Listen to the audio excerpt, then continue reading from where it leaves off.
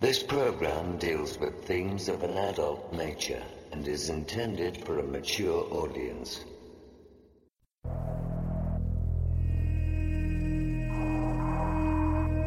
The very word secrecy is repugnant in a free and open society. And we are, as a people, inherently and historically opposed to secret societies, to secret oaths, and to secret proceedings.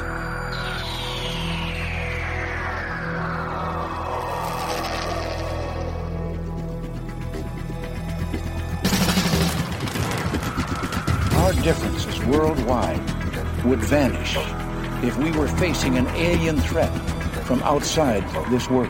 We must guard against the military-industrial complex. You want answers? I think I'm entitled. You want answers? I want the truth! You can't handle the truth! The questions you always had. The answers you were never given. The place to seek the truth. Welcome to Veritas.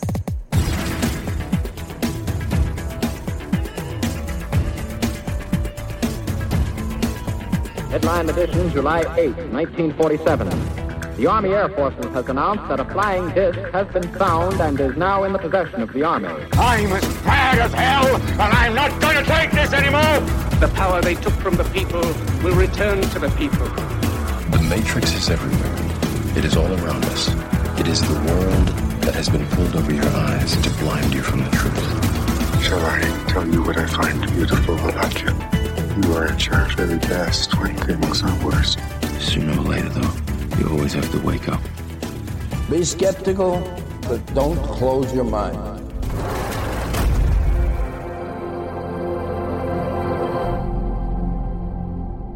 Greetings to everyone around the world, and a warm welcome to another edition of Veritas at veritasradio.com.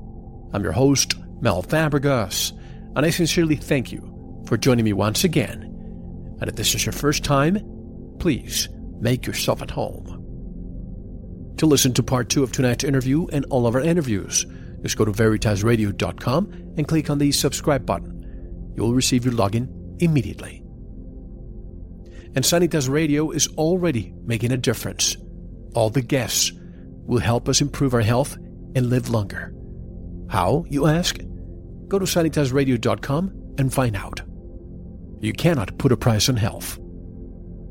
And the futuristic metal case USB drive with Season 5 is now available.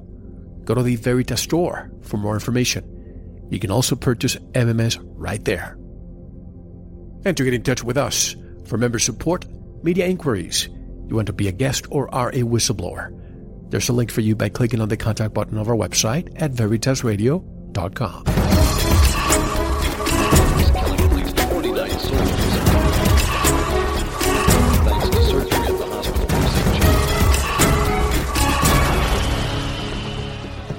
Tonight's interview was recorded a few weeks ago.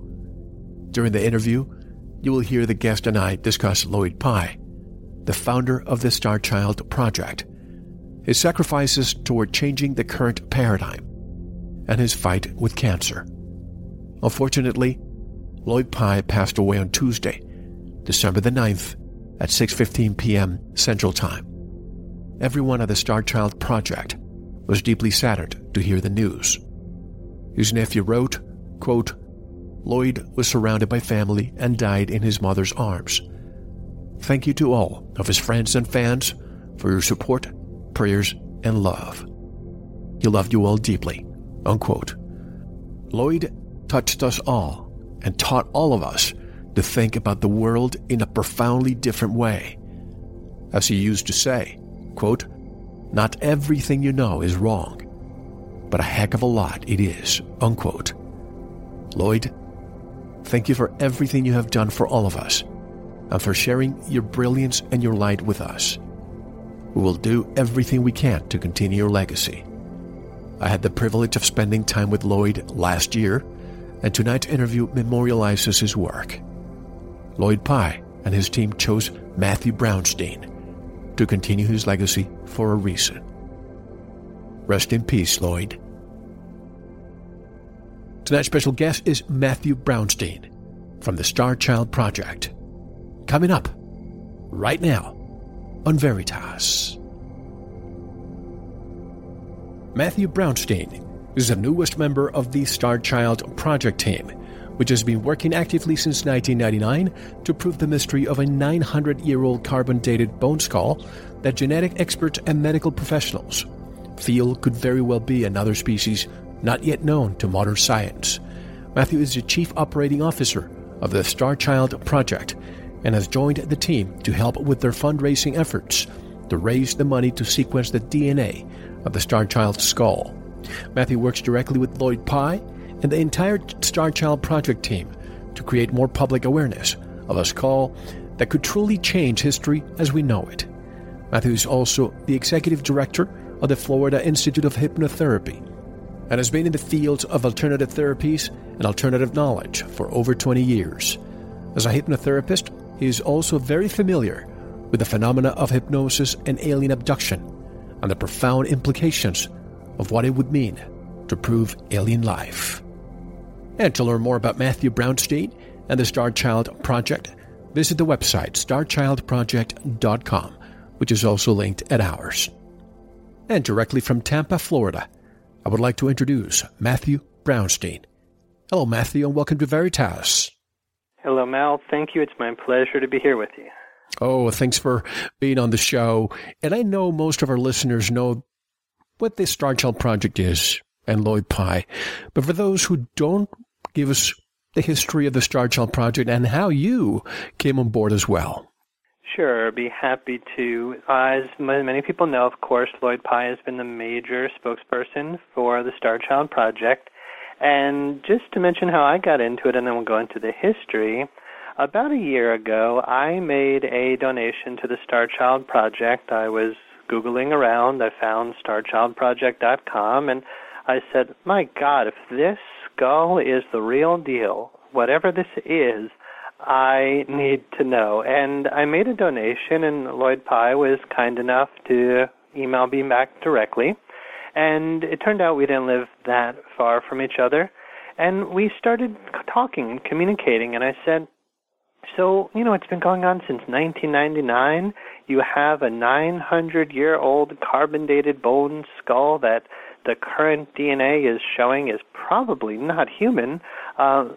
Where is this at? And I was just excited beyond words. After talking a little while, my background is not only in alternative therapy and alternative knowledge, but I run multiple companies, different businesses, and I realized the primary place the Starchild Project was at is they need to raise a significant amount of money to sequence the entire genome of the Starchild skull. So I said, let me come up with a plan. And let's see if the team that's currently on board, there's a bunch of people work behind the scenes, if the team likes it. Lloyd actually came to Tampa, visited. I got to hold the actual Starchild skull for the first time and look in those eyes, and I said, you can't hold this skull and look in those eyes and think anything, but this is not human. It's just an eerie, odd, yet profound feeling to look into those eyes. After presenting to the team the plan that I saw we needed to do to bring the project to fruition, they voted me on as the Chief Operating Officer. They said, you're a full-fledged member of the team. I was honored. And we've taken things since about this 1-year period of time to where we're finally ready to start the fundraising that's necessary to legitimately raise the money to sequence the entire DNA. That's how I came on board. If you like, I'll be happy to elaborate on the history of the skull itself for those who may not be familiar with it. Absolutely. Let's start. And by the way, let me just say this. When I first heard about the Starchild Project years ago, that is exactly what came to my mind. It's like, what are we waiting for? But the amount of money that's required to do the DNA sequencing and all the genetic testing must be enormous. So I thought there should be a fundraising effort of gargantuan proportions. So I'm glad that with your savvy business background, you're on board to help in that regard. But yes, tell us right from the beginning, how did all of this start? Absolutely. Let's do that, and I'd love today to let your audience know exactly where we are in the fundraising, because it allows everybody to be part of the history I'm about to explain and to literally be part of it, to say that we are the first group of people, the public, not necessarily the government, which probably knows things that, many of your listeners probably believe the government knows something, but no one in the public has a skull like this, and this one skull literally can change human history. So the history goes all the way back to the 1930s, where a young teenage girl was brought from Texas to Mexico with her parents to visit her hometown of origin, basically where her parents came from. This was in the Copper Canyon region of Mexico. It's about 100 miles southwest of Chihuahua. And actually, I was just listening to the audiobook of Carlos Castaneda the other night, and it turned out the places that he was going when he was experimenting with peyote and studying with Don Juan actually was in that exact area, which I found fascinating. Anyway, this young girl, teenage girl, was there with her parents, and the first thing she really was told was the mine tunnels and the caves up in the mountains are strictly forbidden. And as the story always goes, and it gets a little laugh, people say, but being a teenage girl, the first thing she's going to do, of course, is go up into the mine tunnels, into the caves. So I would have done exactly the same thing. Oh, me too. You know how exciting that would have been. But imagine what she found. And even if people like yourself have heard this story before, it's amazing to think of this story again. This young woman, about 14, so I went on her, she's a woman, not necessarily a girl. She walks up into the mountain. She takes a basket with her, pretending that she's just going out looking for fruits and whatnot. She walks into the entrance of a mine tunnel, and far enough in where she could see where there was still some light, there was a skeleton lying on the ground, which was a normal female skeleton. Yet next to it was a mound of dirt. Sticking out of the mound of dirt and wrapped around the upper arm bone of the female skeleton was what she later called a misshapen hand. She dug away at the dirt, and if you think about the imagery again of this, it's a mine tunnel. It was far enough in where rain and weather hadn't worn away at the soil or touched the two skeletons that were there in any way. So she's able to use her hands to clear away the dirt, and she found what she called a misshapen skeleton with a skull that was clearly different. It's hard to know exactly what her words were. We don't have a lot of her description. Yet she said the being was smaller, clearly smaller than the female skeleton next to it. She didn't know, of course, it was a female skeleton. Later testing has shown that clearly the female found next to it is indeed female. And yet there was this other being, smaller, lighter, very different. She actually was able to gather all of the bones and didn't know what to do with them. So she went down into an arroyo, kind of a ravine where the waters run through, and she hid them in a relatively good spot, you would think, underneath the roots of a tree, excuse me, that was growing off an embankment. And she goes back to the local village with her family, yet 3 days of torrential rains came through and washed away all of the bones. So she goes back and, of course, must have felt horrible, but she kept walking downstream looking, hoping to find something. She found the two skulls, fortunately, the female skull, which we call the companion skull, and she found the skull that we now call the Starchild skull. So again, for any of your listeners who aren't familiar, at starchildproject.com, we have this complete history written out. When she was also able to find the upper right maxilla, the upper right jawbone of what we call the Starchild skull. She held on to these till almost the end of her life when she was diagnosed with a terminal illness. And back in Texas, where she lived, where she had taken the skulls, she asked some friends if they would just take these odd skulls and kind of weird things to give to somebody, but she was dying, so they said, okay, sure, we'll take them. After a period of time, I believe it was about 5 years, they said, we don't want these anymore, so they gave them to a couple named Ray and Melanie Young. And Melanie Melanie at the time was a neonatal nurse. She held the Starchild skull in her hand and noticed what we all notice immediately. It's incredibly light, incredibly strong, incredibly symmetrical, and it's just, she said, with all of her years of working with human deformities in a neonatal ICU unit, she said, this is not a human deformity. She started asking around and eventually came across Lloyd Pye, who is a major researcher in the fields of alternative knowledge, and he was really looking into the phenomena of Bigfoot and Yeti and Sasquatch, and he was an expert in human origins and human skulls. So she asked Lloyd, found out about Lloyd, and said, can you figure out what this is? Because he knew if he ever found a Bigfoot, he had a whole protocol already lined up of what to do. She had Lloyd begin a journey, or Lloyd accepted the journey, which started in 1999, is continuing up to this day, and I'll take a moment to let you jump in. But that's actually when the entire Starchild project began. The rest of that 14-year history we can certainly talk about, but that leads us up to at least when mainstream science and even geneticists started looking at the skull, and one of the major people who looked at it that I'm currently speaking with and doing interviews with that we'll have out soon is a Dr. Ted Robinson, a cranial facial reconstructive surgeon, now retired.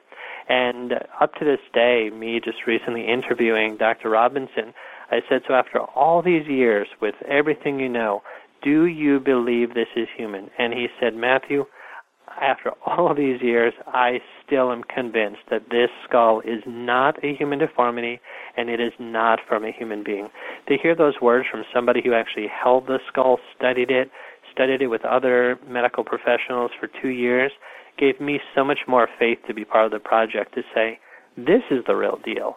So with that, I'll throw it back over to you. And I think, and thank you for that background of the project. I think it's important to have professionals and medical doctors come on board. I think you have a geneticist working at the Starchild project now, do you? Yes. His technical credentials and name we keep behind the scenes, yet he is a PhD at a genetics lab that I'm not allowed to disclose at all.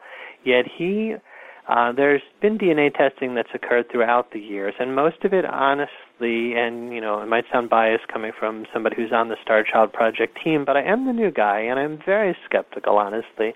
And I can say the earlier testing that was done really was not only inconclusive, it was really just wrong. Our current, we'll call him geneticist, and I only put that in quotes because we're really keeping his credentials and everything private at this point.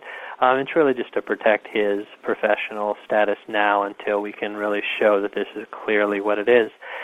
He's done enough research over a period of about 3 years.